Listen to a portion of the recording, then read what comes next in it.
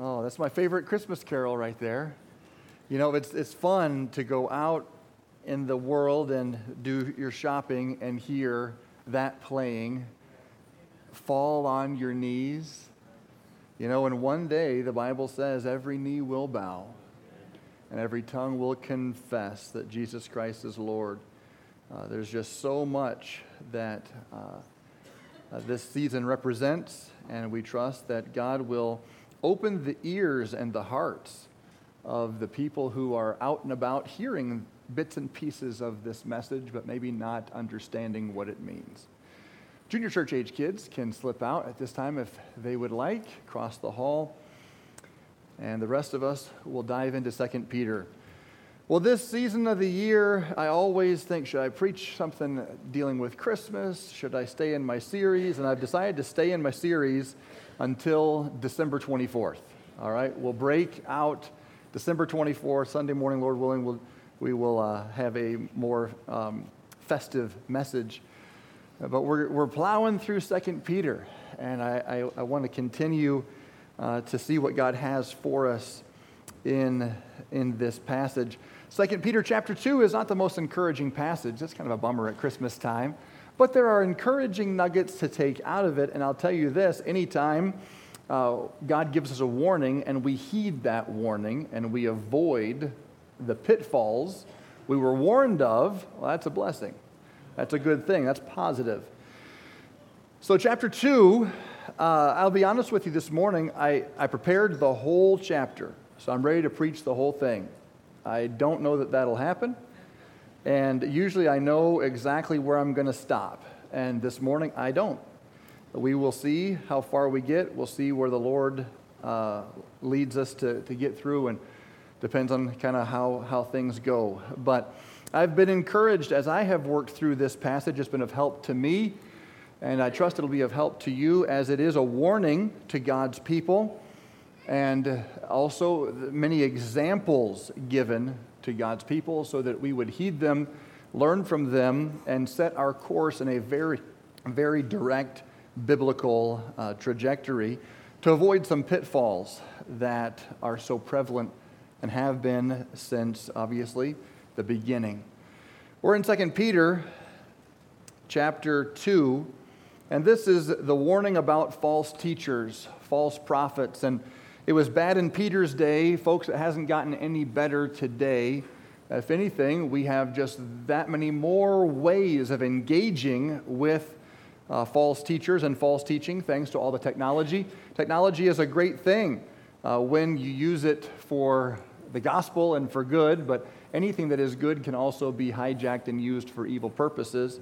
And so there's plenty of false teaching circulating around YouTube and the internet and so forth. We need discernment.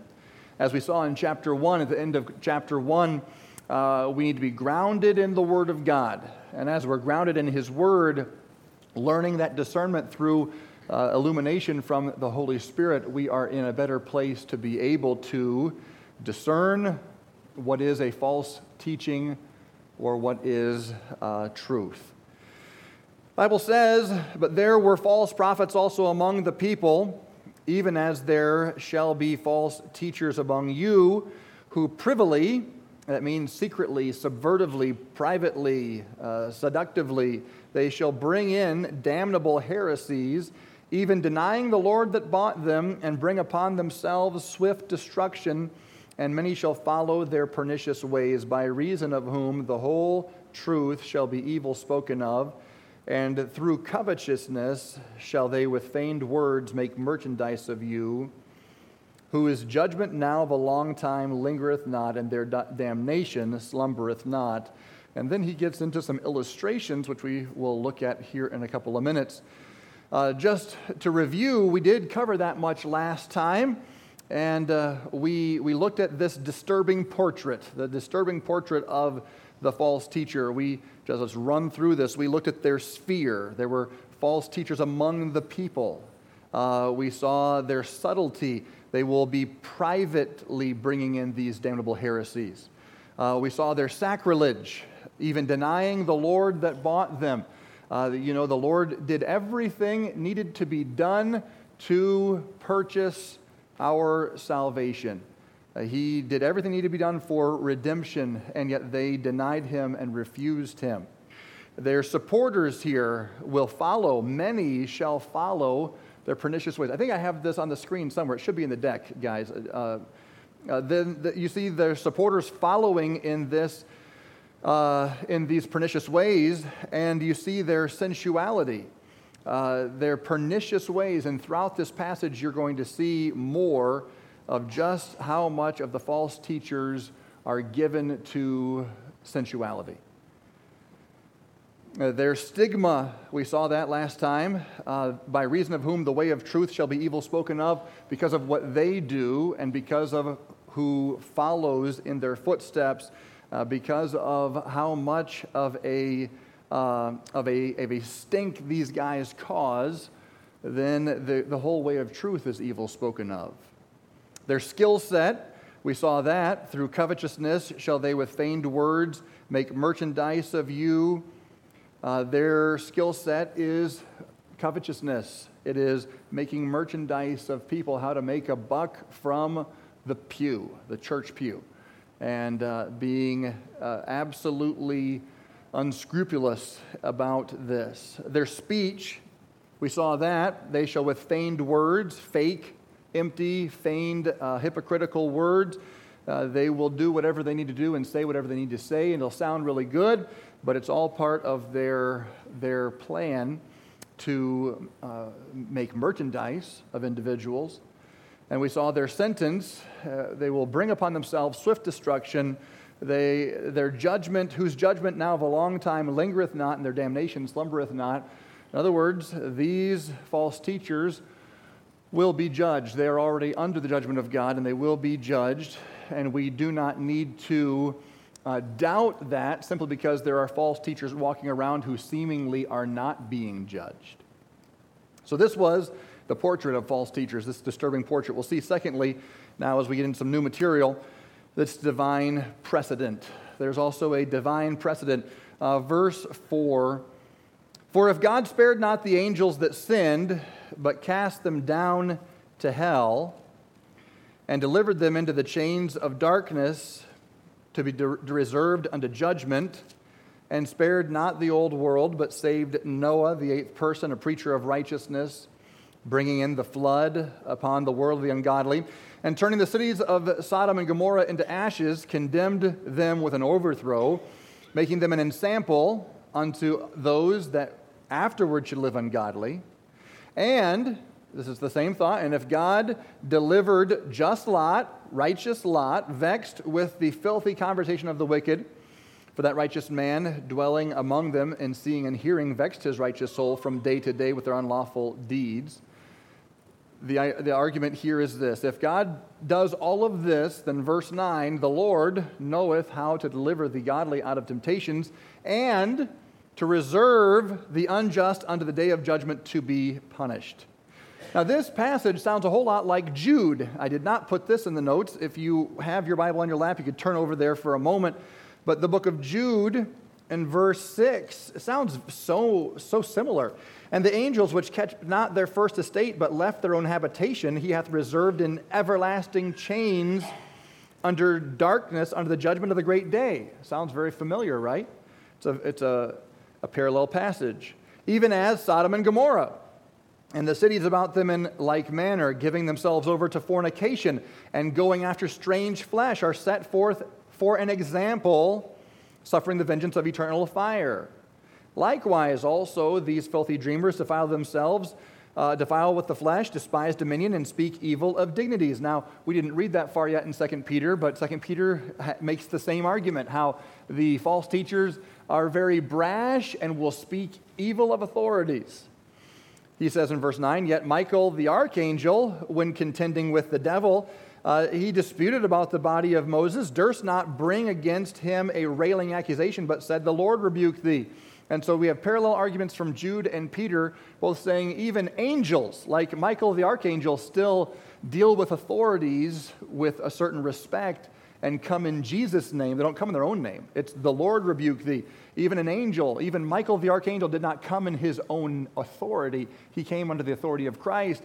And you see some of these I don't know, internet preachers and TV preachers, and they have their own authority. And the argument here is not even Michael the archangel would dare do that. You go on and you read, these speak evil of those things which they know not, but what they know naturally as brute beasts, in those things they corrupt themselves. 2 Peter also makes an analogy about them being brute beasts. Woe unto them, for they have gone after the way of Cain, and ran greedily after the error of Balaam for reward. And he goes on, and it sounds like 2 Peter 2.0 is what it sounds like. Jude and 2 Peter, they have the same message. Well, it should not surprise us. The Holy Spirit gave it to both of them. And it was a message that was very needed in their day, and so it was duplicated.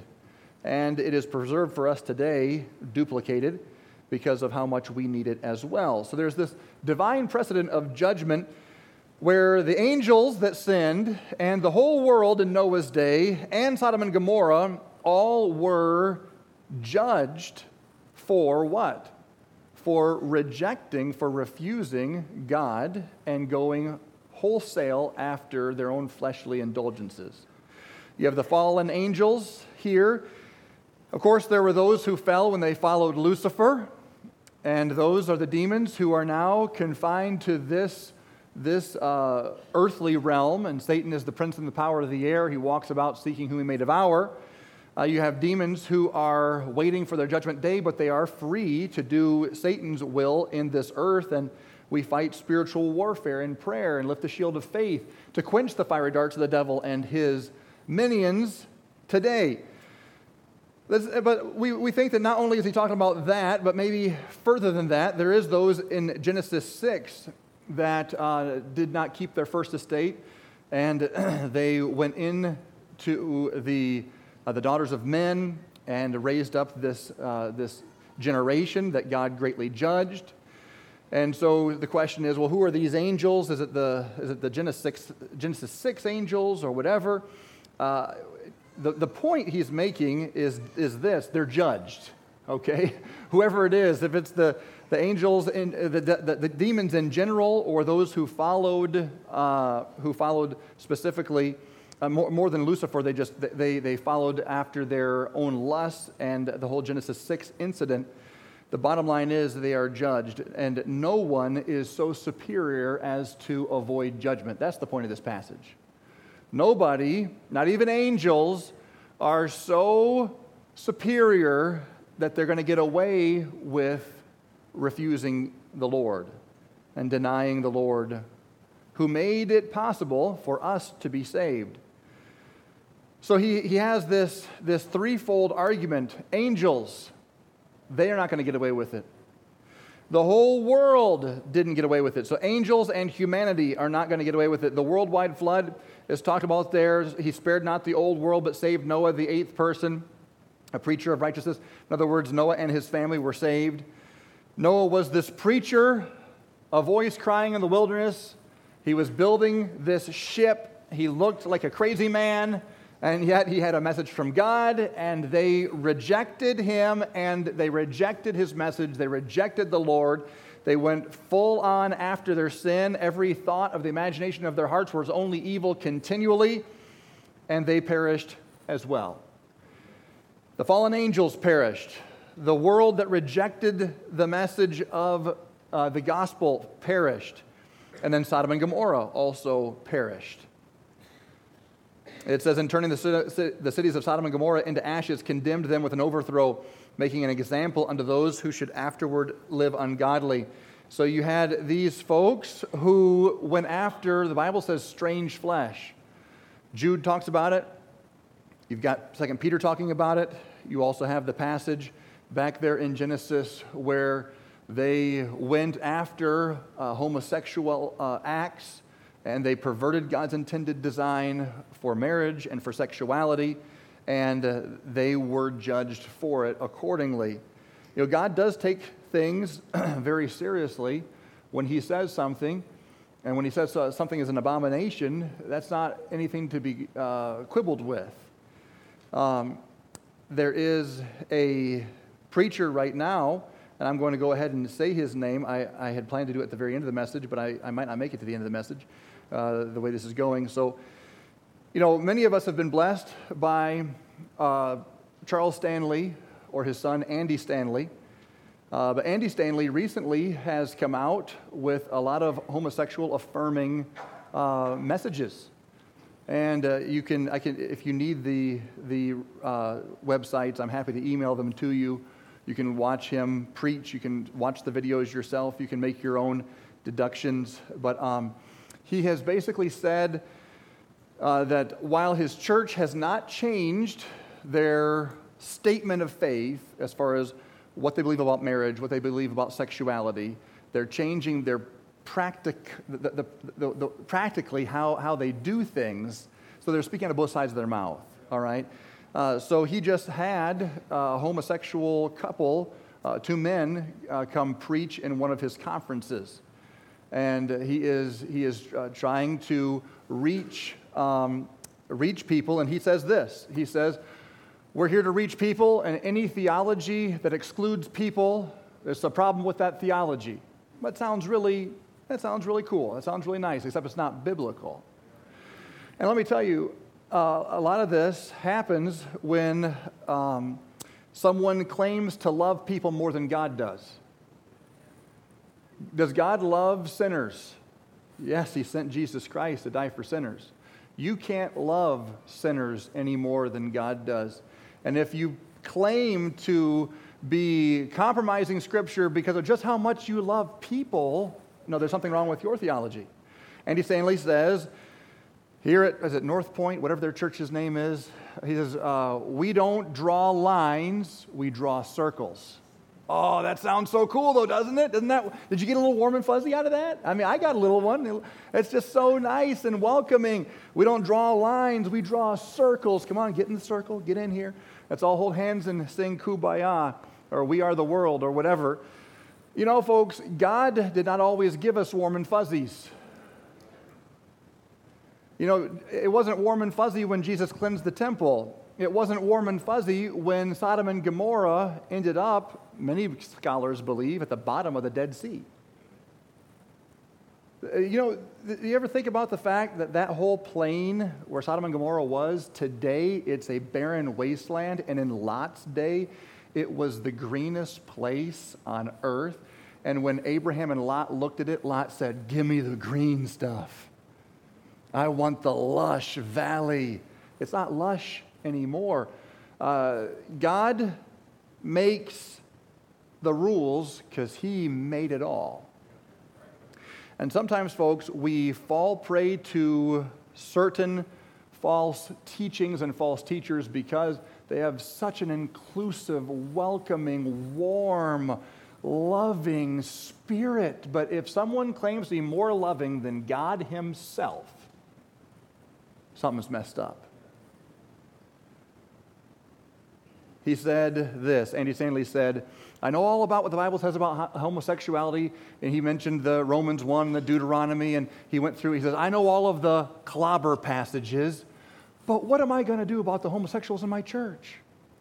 How do you say, I know about the, quote, clobber passages, and then brush that aside and say, but we have to reach people, as if God doesn't know that. There is a way to reach people, and it's not going to happen by brushing aside any passage of Scripture.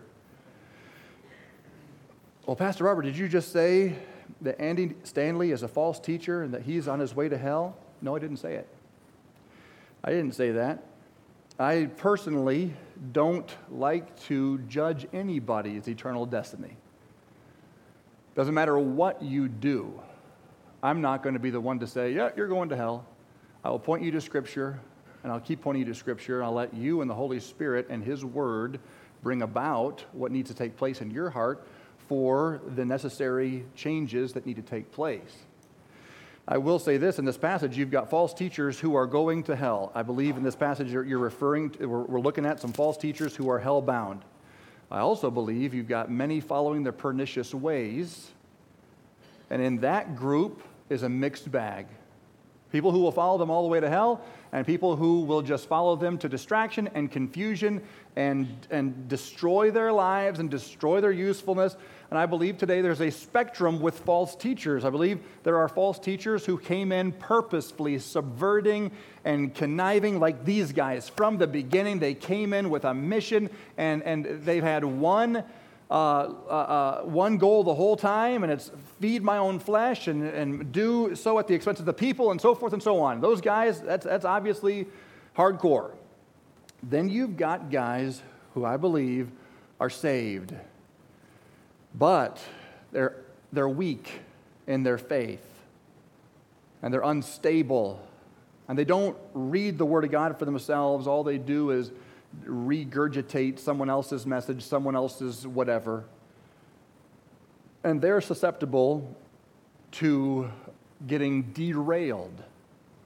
And there are some good men of God that I believe have given ear to some false teaching. And I'm not going to say that these men of God have lost their salvation, they're going to hell. But I am going to say they've listened to the wrong guys, and it's messed them up, and it's messed up their church, it's messed up their direction. And wherever Andy Stanley is in all of that is between him and the Lord. Bottom line is, I don't want that kind of teaching to creep in, and it's under the guise of how much we love people. Another preacher called out Andy Stanley and said, you and I don't have the same Christianity. And Stanley said, you're right, we don't. I don't have your Christianity. I don't want your Christianity. You have an exclusive Christianity, and Stanley's is more of an inclusive Christianity. The problem is Jesus made Christianity exclusive. Jesus said, I am the way, the truth, and the life. No man can come to the Father but by me. And if you're more inclusive than Jesus, there's something wrong with your theology. So you've got Sodom and Gomorrah. What does it tell us? That God judges sin and made an example of them. You have a worldwide flood, you got fallen angels, and yet in the middle of all this passage also teaches us that you've got saints preserved. Noah and his family, and Lot. Praise God for that. For that righteous man dwelling among them and seeing and hearing vexed his righteous soul from day to day with their unlawful deeds. The Lord knoweth how to deliver the godly out of temptations and to reserve the unjust unto the day of judgment to be punished. Now, let me just tell you right now, if the Lord had not told us in several places that Lot was saved, I tell you, hardly anybody in here would believe he was saved. We would have strung him up a long time ago. But the Lord tells us specifically he was saved. And you look at his life, you say, well, what did he do? He moved his family into this pit of sin, and he lost his family. He only came out with his 2 daughters, but they were so corrupt, you know what they ended up doing. They seduced Dad, and Dad went along with it. Even when he does come out of Sodom and Gomorrah, he does so because, do you remember, the angels picked him up and carried him out. He could not leave Sodom. He is the picture of one of the most conflicted, carnal, backslidden, powerless Christians. And yet, praise God, he was saved. And I hope that gives hope to somebody here, because there's somebody here who says, yeah, I'm like the modern day Lot. I am absolutely just not doing what I'm supposed to do.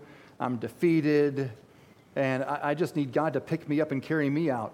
He can, but you're going to have to look to him.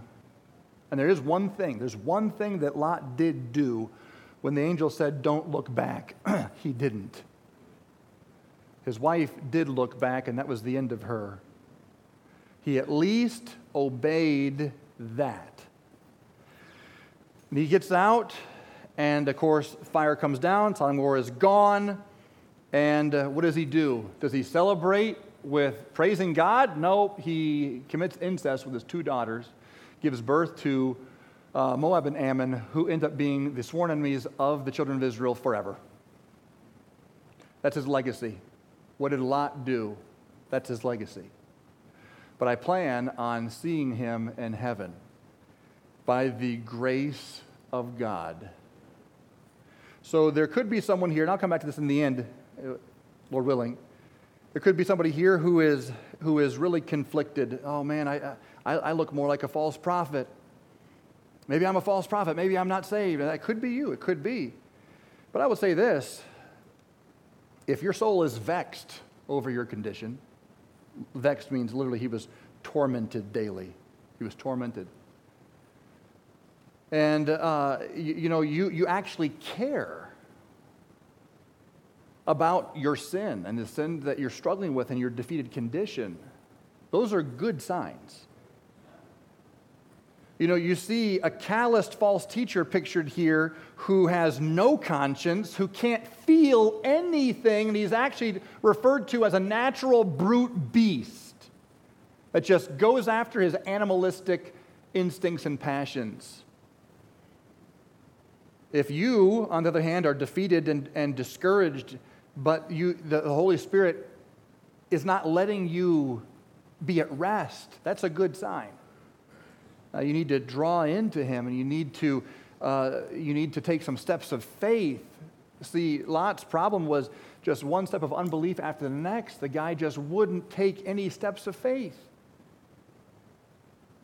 But we can take encouragement from Lot that God knew him, He knew where he was, He came after him, and God's mercy and grace was showered on him, though he was no stalwart Christian and couldn't even save his own family. God still knew him and still spared him. And even after the drunkenness and incest with his daughters, he did not forfeit his salvation, but he did bring a bunch of grief into his life and into the world. And I think we need to take a moment there and just think about that. What legacy did Lot give his daughters? Will I shake their hand in heaven? I don't know about that one. What about the grandkids? Don't think so. And that's where we Christians better not say, well, I'll just make it into heaven by the skin of my teeth like Lot. I'll just be a Lot. Whew. It would be a tragedy for you to get to heaven and look around for your family, your daughters, your grandkids, and you can't find them there. And they say, when you see them at the great white throne, they holler out to you, I know you said all that stuff, but it didn't seem real in your life. Can you blame me I didn't buy it?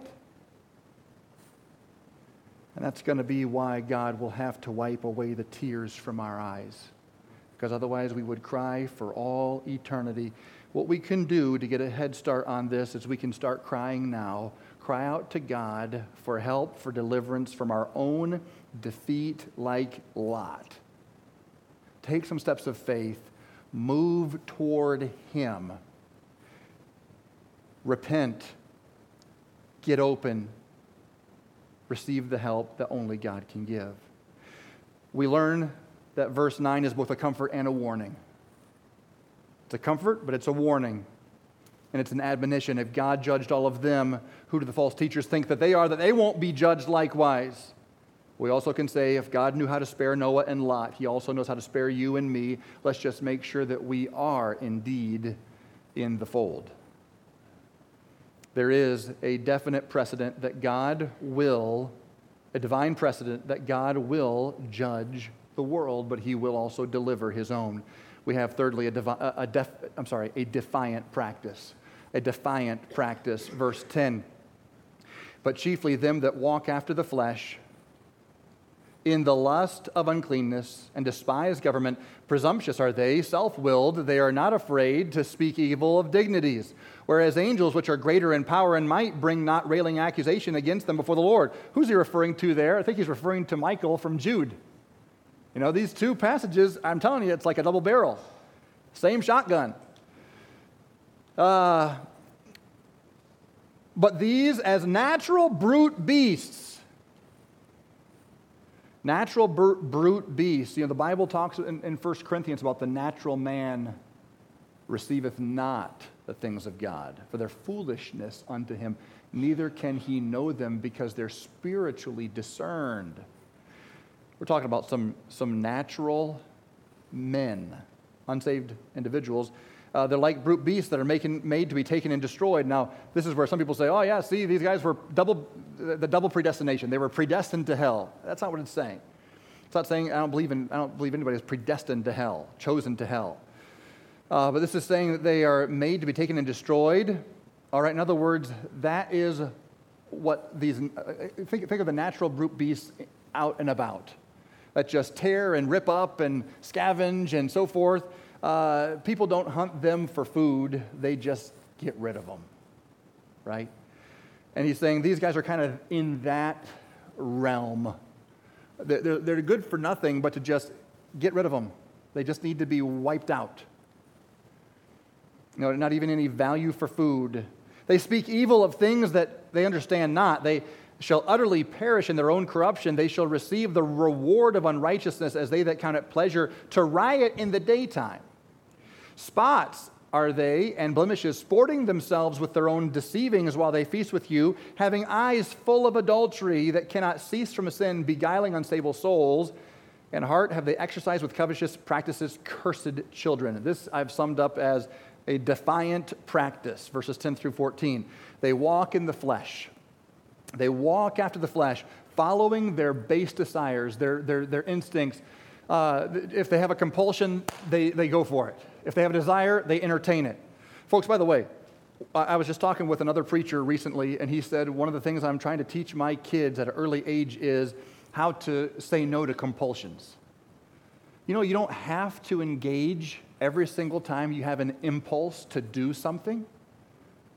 Starving compulsions is one of the best disciplines you can do. Now, you're going to need the Holy Spirit's enablement because you and I, in the flesh, we have no power. But pray and ask the Lord and ask for His help to help you refuse certain impulses. And I'm even not referring to sinful impulses. Just don't be an impulsive person. Don't be a compulsive person. I have to do this. If you have to do it, you're bound. But Christians are free. We don't live under compulsions. We live under the power of the Spirit. So we need to starve compulsions. And it could be just as simple as your phone goes ding and you say, I'm not going to check it right now. I'm with my family. I just said it, so pray for me. My wife's looking at me like, yes, Lord. Talk to him, Lord. Okay. But there you go. It just dinged. I just need to peek. Just a little peek. Oh, okay, it was so-and-so. You don't have to be bound by these impulses and compulsions, and they get worse, much worse. We just walk after the flesh. We just want, if it feels good, we do it. We don't even think about it. Now, this is the natural man's way of thinking. They despise authority. Well, why would you despise authority? Because authority gets in the way of me. Gets in the way of my flesh, my impulses, my desires. The two go hand in hand. Someone who likes to walk in the flesh always has a hard time with authority. They have a rebel spirit, pride and arrogance. I know more than them. Presuming to know more than the authorities and holding them in contempt is just the badge of the false prophet or those who follow in that way.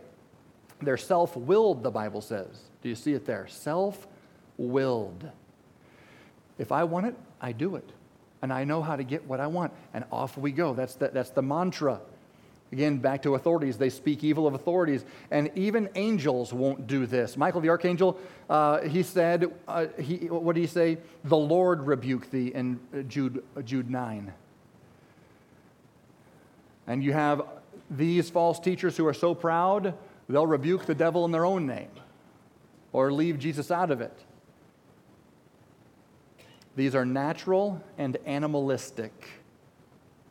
What does it say there? It says, these as natural brute beasts, they're instinct-driven, and they will be destroyed as natural brute beasts. Folks, we can live our life in that natural way, but it is survival of the fittest, and it is a dog-eat-dog world, and it's brutal, and it's not what God has for us. It says that they riot in the daytime. It was considered in their day to be inappropriate even for the world. It was inappropriate for them to riot in the daytime. Let's go have a party. Party on, man. We can't do that. It's not dark yet. There's certain things we only do after dark, buddy. Come on, where's your sense of appropriateness? Even them in their sin, they had certain things you only do after dark, but not these false teachers. These false teachers were like, no, bring it on. What time is it? Oh, man, yeah, let's get a head start. Let's go. Let's get this thing in gear. They would riot in the daytime, and this, even of the world, was considered to be uncouth and inappropriate. Most people had a certain shame and respect of society to do certain things under cover of darkness. The Bible says that these guys, these false teachers, are spots and blemishes. What does that mean? It means scabs, stains, the scabs and stains of the diseased. Yuck. Putrid. That's who Peter says they are. And while that is who they are, that's not how they're masquerading themselves. What does it say? They are deceivers and they revel in their deceptions. Look at that verse. It says, spots are they and blemishes, sporting themselves with their own deceivings while they feast with you. They sport themselves about their deceivings amongst themselves. Can you believe what I got away with here? And can you believe it? Oh, you too? Oh, that's hilarious. Oh, I can't believe they bought it. Laughing all the way to the bank. While they feast with you. So come on in, feast. And there were all kinds of religious feasts that they did as Jews. And even at these feasts, you see that they are carried away with their own wickedness. At the feast, it says, having eyes full of adultery that cannot cease from sin, beguiling unstable souls. So what are they doing here? They're inviting people to a feast to bring them closer to the Lord. At this feast, they're eyeing the women to see who would be the potential adulteresses. And their eyes are full of this adultery. They cannot cease from sin, and they see these unstable souls as opportunities. Did you know some people are attracted into churches because they know they'll find unstable souls there? So newsflash, churches are full of people with needs. You've heard me say it before. I don't know who came up with this quote, but churches are not museums of saints. They're hospitals for sick. And we are saints, but we're sick saints, okay? And so if you're someone who wants to take advantage, you could work your way into positions of authority and leadership, and you know, hey, there's people here who are wanting God to help them with their sexual addictions. Well, maybe I'll help them with that. Let's go talk in the office. And they begin to beguile the unstable souls. There are some who pay good attention at testimony time. So, she's struggling with that. Well, okay, then maybe I see a weakness I can exploit, and it's terrible. It's sick, it's perverted. But they have taken this ambition of theirs, and now they're taking the unstable souls that are coming to them for stability. And rather than finding stability, they will have their instability exploited because their eyes are full of this. They cannot cease from this. And sometimes, folks, you may not be a false teacher, but you still may be dealing with this sort of a thing. You're so into your flesh. You feel like, I cannot cease from sin right now. You're in a season of backsliding, a season of captivity, a season where you've just given over to your fleshly desires and you're defeated. Your eyes are full of adultery or whatever the case may be. We need our eyes to be full of Jesus. Looking unto Jesus, the author and finisher of our faith, who for the joy that was set before us endured the cross, despising the shame, and is set down at the throne of the right hand of the majesty of God. For consider him who endured such contradiction of sinners against himself. And you and I, we haven't resisted as he has. We've got to love Jesus more. We've got to start looking at him. The more you look at him, the more you're going to see who he is and what he has done for you, and the facets begin to open up. Get eyes full of Jesus. It's hard to wander when you're looking straight ahead. I've talked about my lawnmower. I got my straight lines finally when the guy told me, find a tree and go straight to it.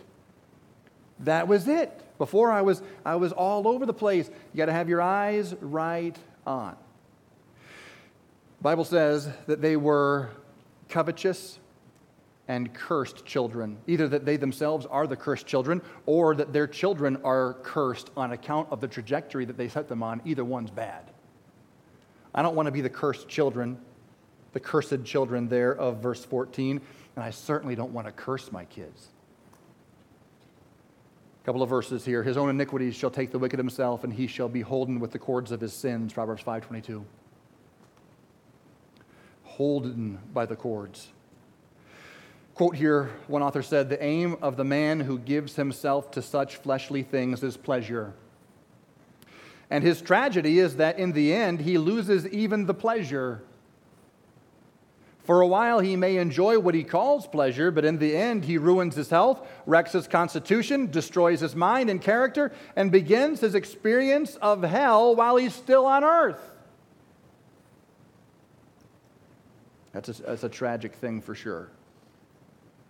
Can a man take fire in his bosom and his clothes not be burned?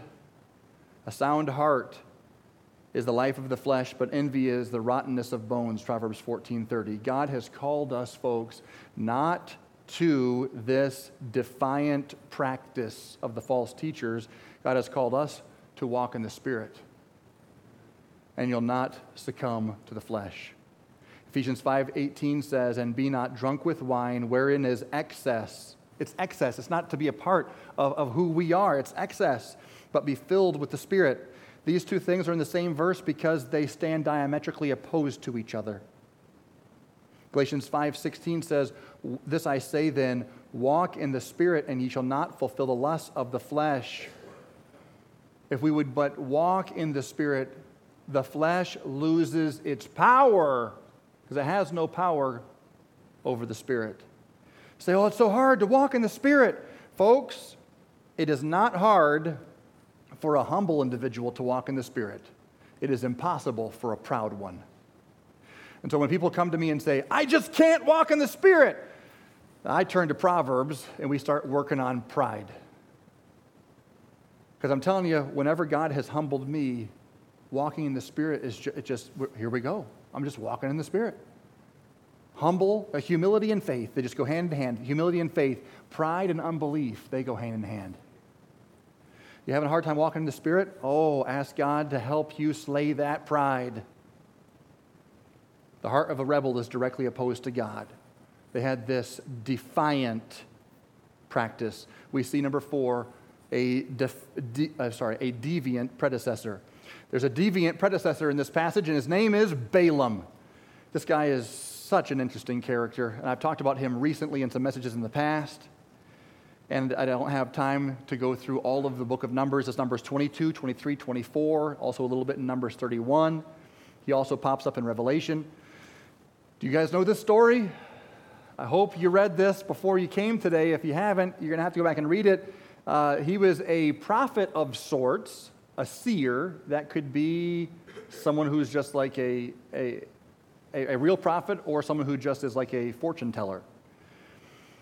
But he was hired by Balak to curse God's people, Israel, and he says, I can't curse them unless God gives me a curse. Whatever God gives me is coming out of my mouth. And so God gave him blessings 3 times, and then he gave him a bonus. A 4th blessing comes in there. And Balak, the king, just about lost his mind. And Balaam was upset because he could not curse God's people, meaning he could not get paid. He was there to get paid.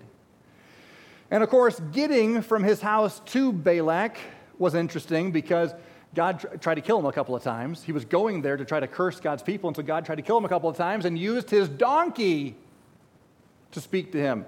You know, you're really not with the Lord when God has to use a donkey to speak to you.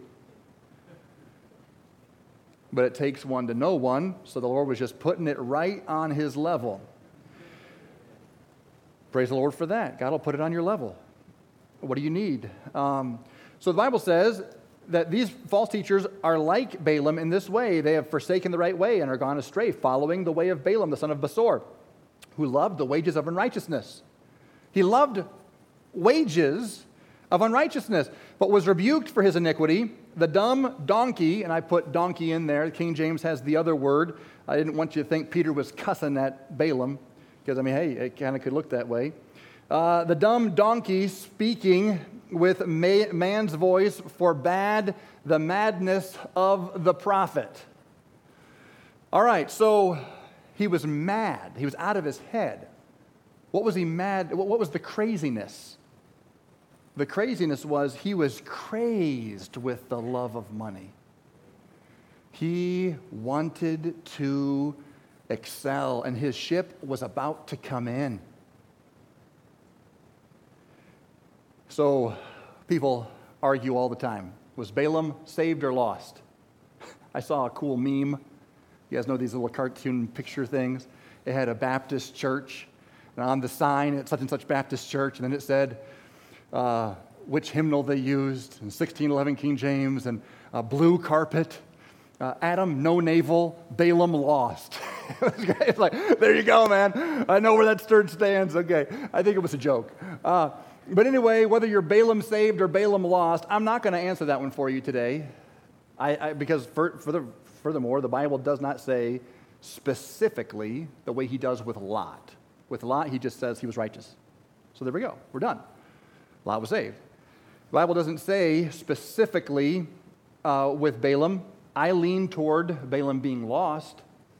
But regardless, he's used here as an example, and the example is to draw a parallel. As Balaam sold his soul to unrighteous riches, so do the false teachers. That's the point of this passage. And you can argue about who Balaam was as much as you want, but that's not really the main point here. The point was they did what he did. They forsook the right way. They are astray. They are following the wages of unrighteousness to their own destruction. That's the point.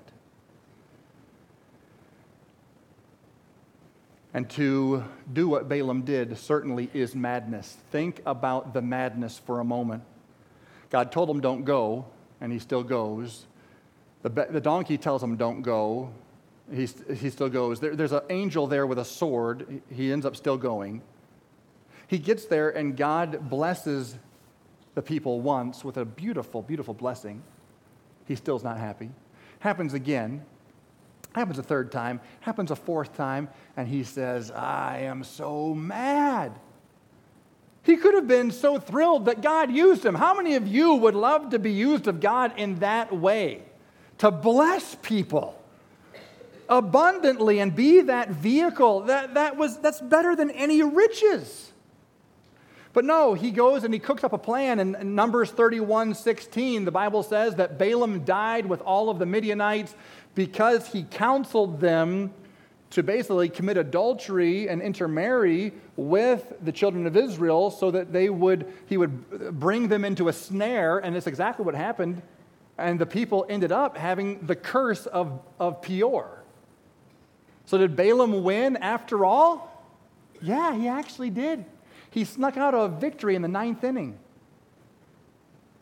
And there was this great plague, this great curse. And there's reason to believe that Balaam did get his pay. He died right there with the kings. And if you can look it up yourself, Numbers 31:16, it lists all the kings and it lists Balaam. Presumably, they're all together. He made it. He got his penthouse. He got his pay. And he got the same sword that they got. That is madness. To refuse God, to know so much of God and refuse God is madness. Balaam lost his soul despite a knowledge of God, an understanding of the truth, and a miraculous set of experiences. I hope it would never be said of any of us the same. The love of money is the root of all evil, and even if you are a blood-bought child of God, that love of money is going to undo your life. It may not doom your soul, but it's going to destroy your life. Your love for Christ must supersede all others. Number 5, there is a devoid promise. These are wells without water, clouds that are carried away with a tempest, to whom the mist of darkness is reserved forever. For when they speak great swelling words of vanity, they allure through the lust of the flesh, through much wantonness. Those that were clean escape from them who live in error. While they promise them liberty, they themselves are servants of corruption. For of whom a man is overcome, of the same he is brought in bondage. What are we talking about here? We're talking about these guys who have a promise that's empty. It's a devoid promise. Hey, here's a well. Here's a well. Oh, there's no water in it. Don't you hate that? Oh, I hate that. I remember one time I made this beautiful burger. I put everything on it. And I'm an everything and some kind of a guy. And mayonnaise goes on both sides of the bun, plus chipotle sauce. But I'm all about the sauces. Everything else is secondary. I made this thing with everything in it, and I just, here we go. The big moment. I was so disappointed. How could this let me down? It had everything. Took another bite. My brother's like, John, where's the hamburger? You got to be kidding me. Oh no, I became a vegan. I didn't mean to, but that might get me in this passage here. I know that'd be terrible. But without the burger, it was an empty promise, right? So here they are, wells without water, clouds without rain. You have a cloud coming in, you're excited, it's going to rain. And then the wind, the tempest, it says, pushes it right out. It's gone.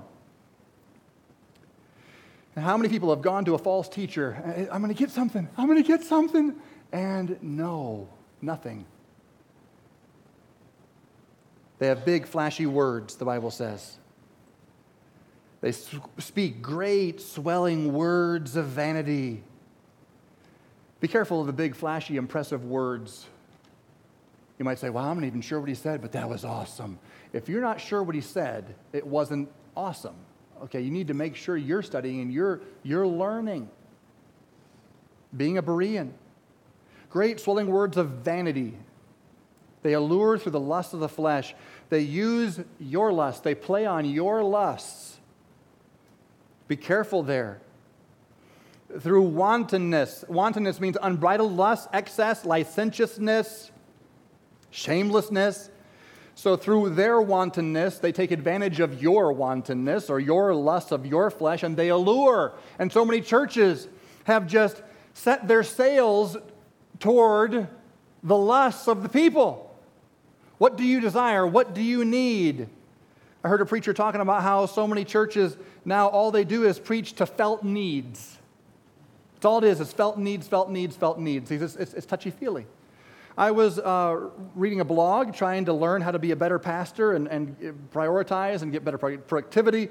And this one guy said, you guys are spending way too much time in sermon prep. He says, I'm in my study from Tuesday morning, 8 o'clock to noon, and my sermon is done every single time. But how can you do that? I don't understand that. And then he posts, he has a yearly sermon calendar, and it's the same thing every year. The topics are the same, he just plugs in different messages. And he had 52 weeks. There it is. I preach on this felt need on the 32nd week, and this felt need on the 33rd week. It'll be a new message, but it's the same thing.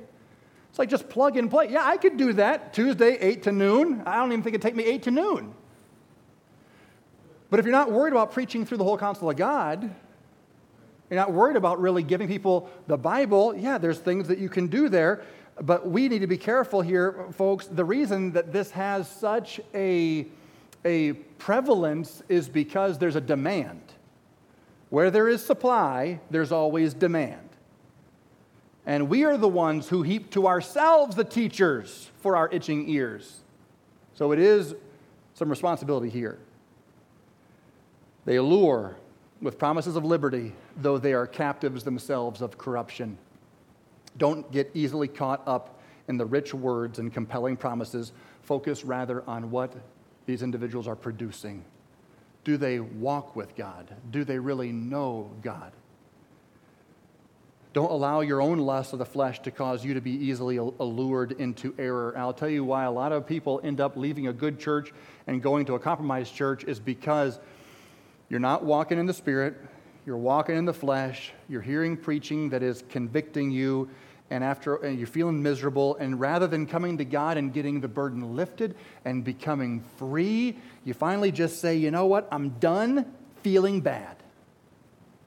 I'm done going to church and feeling how sinful I am. I'm going to that church because that church will just make me feel good.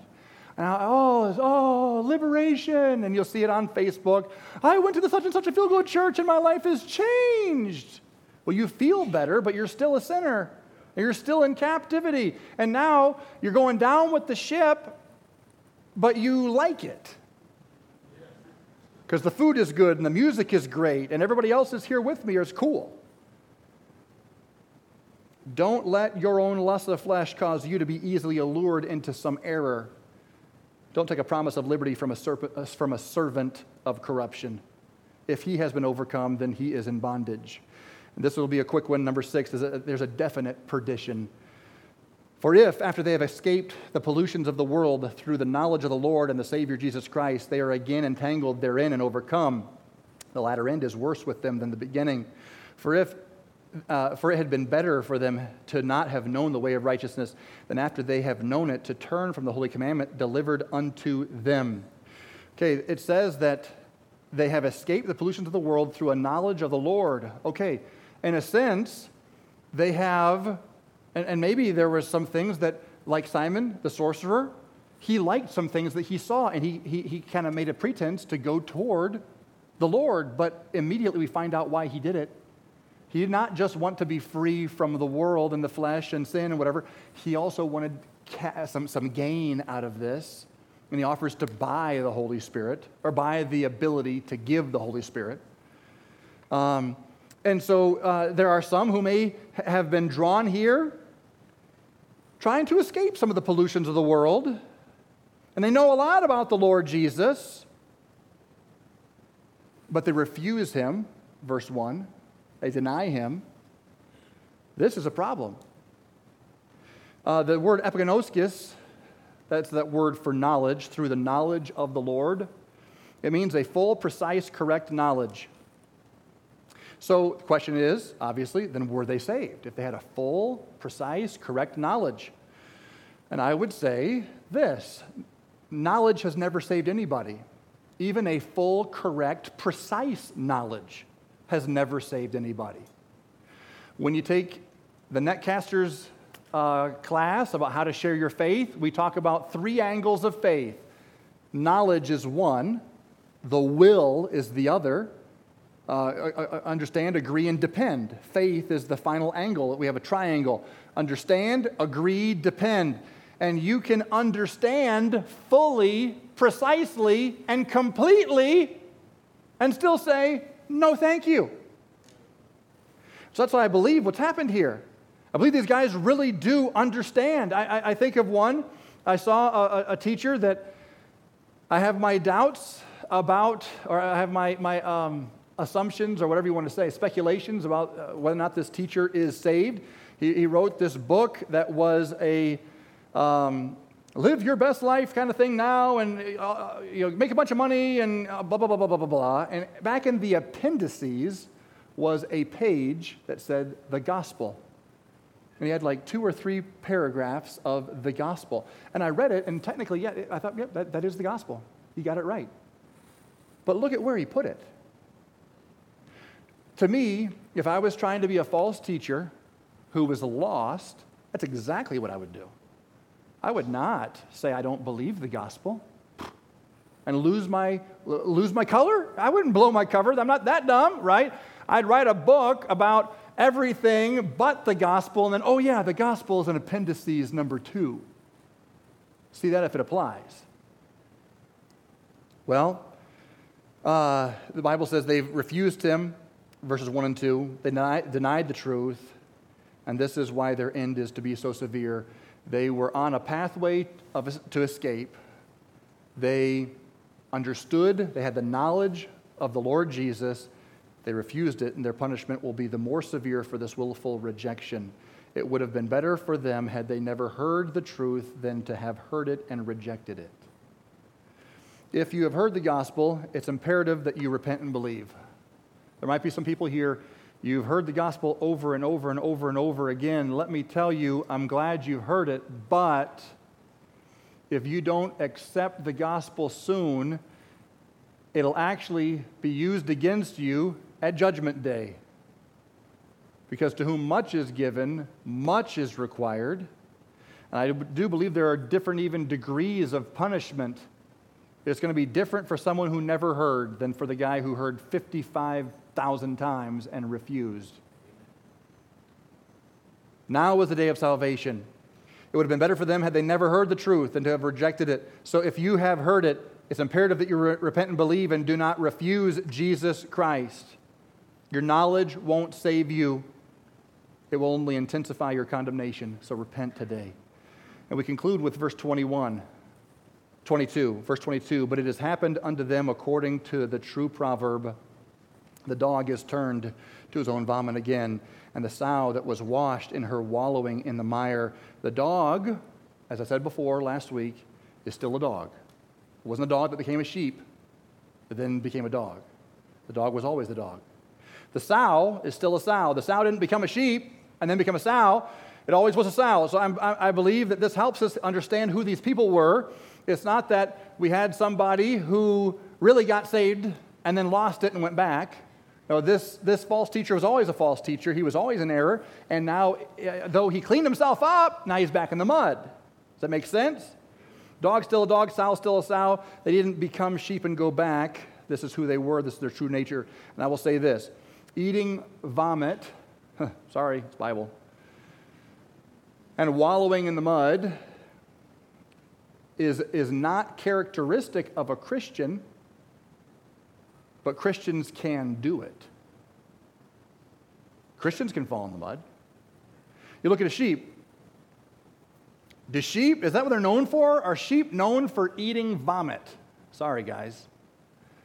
No, they're not known for that, but it's physically possible. Are they known for wallowing in the mud?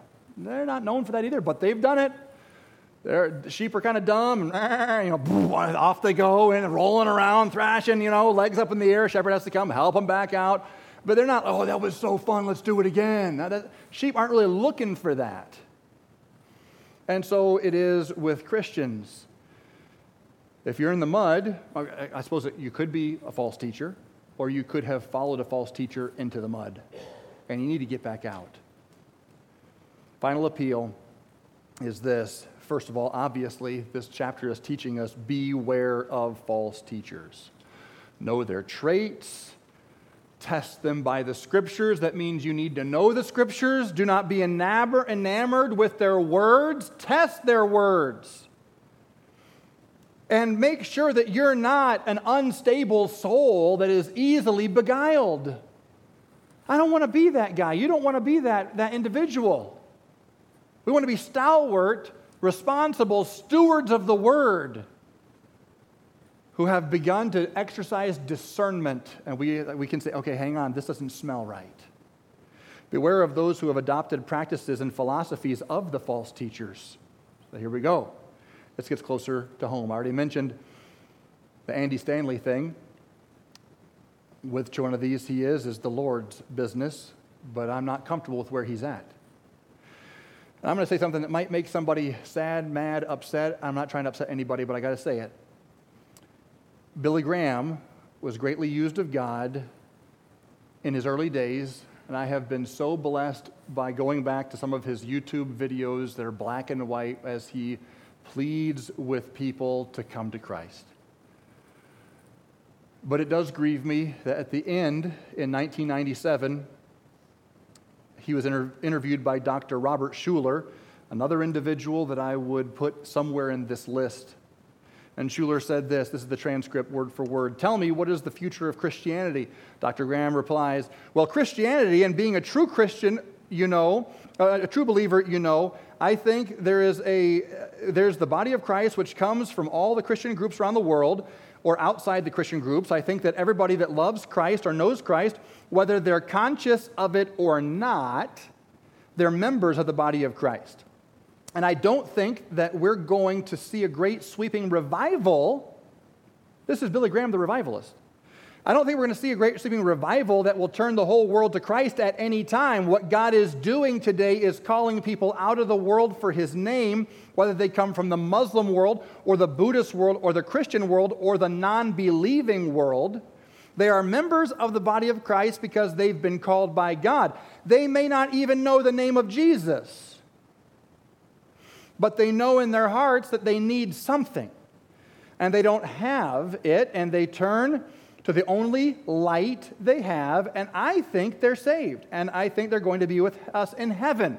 Dr. Schuller says, what I hear you saying is that it's possible for Jesus Christ to come into a human heart and soul and life, even if they've been born in darkness and have never had exposure to the Bible. Is that a correct interpretation of what you're saying? Dr. Graham says, yes, it is because I believe that.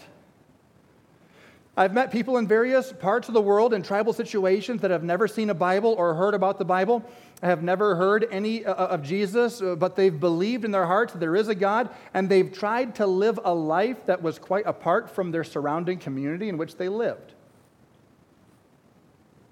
Schuller says, this is fantastic. I'm so thrilled to hear you say that. There's a wideness in God's mercy, and Graham says there definitely is. They just obliterated Scripture.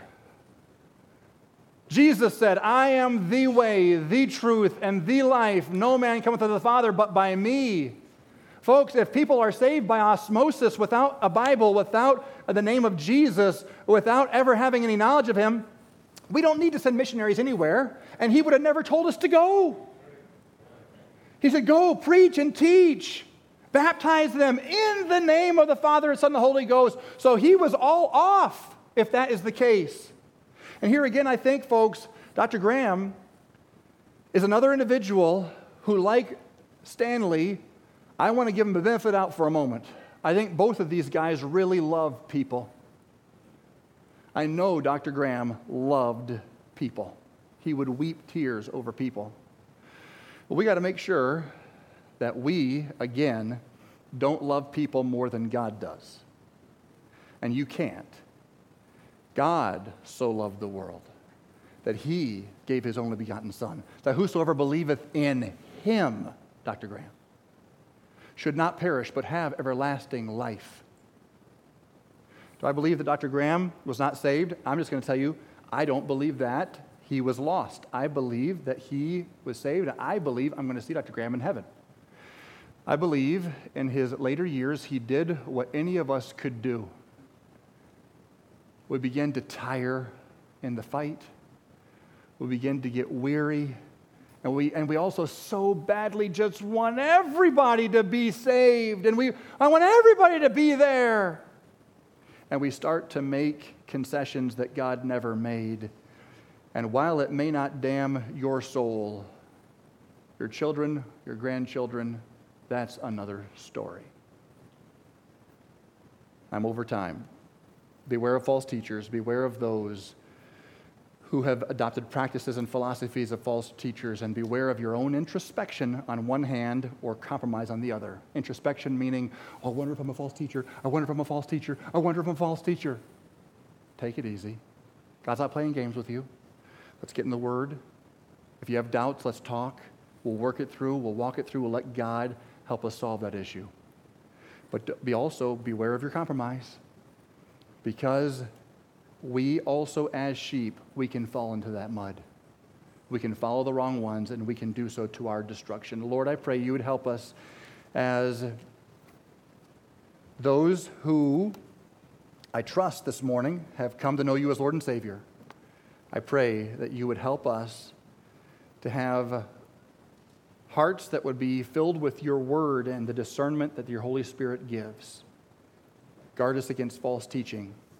And I pray that you'd help us to not let compromise come in where we resemble false teachers. Lord, convict us, rebuke us, and bring us to repentance, I pray. Heads bowed, eyes closed, piano's playing. Would you do business with God? I doubt that I'm preaching to a whole bunch of false teachers this morning, though I can't assume.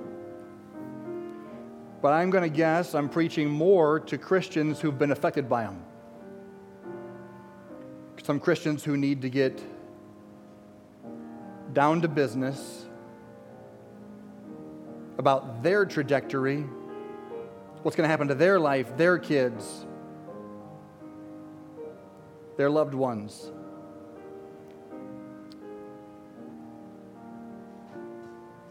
Will you take a moment, draw into God?